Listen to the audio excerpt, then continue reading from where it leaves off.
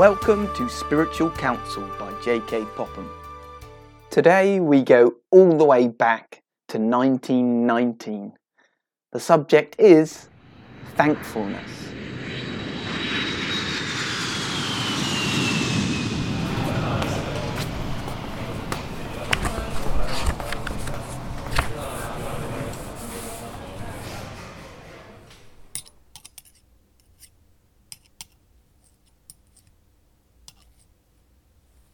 While wondering what to say to you this month, it came into my mind to say a few words on thankfulness. It is an inviting subject to a heart that is impressed with a sense of indebtedness to God.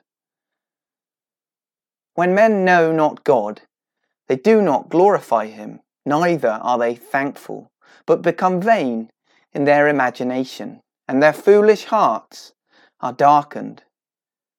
May you, my readers, be saved from so sad, so condemned a condition. We should be profoundly thankful because we live and move and have our being in Him, who made us in His own image. How little do we realize this all-permeating fact?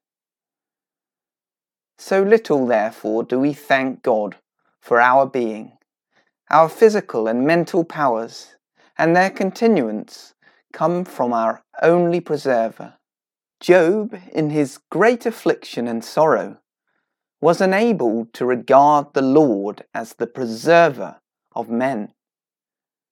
The mysterious and wonderful organization of our body, its powerful work, its long continuance in order, the divine provision for its hourly recurring needs, our mental capacity and power, the pleasure of acquiring knowledge, and the useful employment of acquired knowledge, the gift of speech and the pleasure of conversation, health and home, friends and their confidence and communion.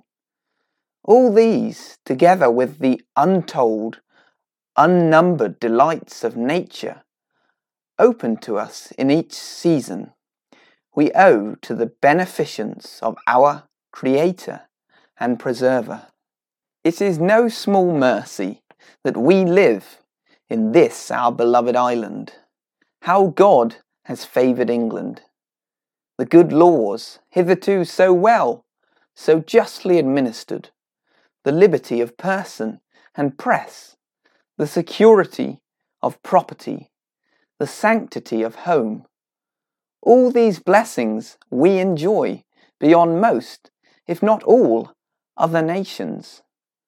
But above all else, the Reformation, the foundation and strength of the above-mentioned blessings, the gift of the blessed Bible, and of a wonderful race of ministers, whose ministry God signally owned, and whose works are an inestimable good in the church, call for the liveliest praise.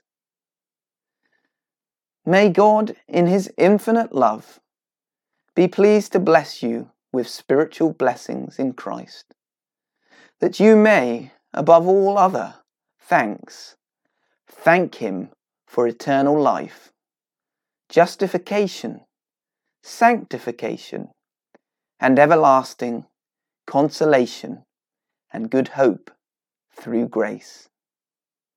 Your affectionate friend, J.K. Popham, October 1919.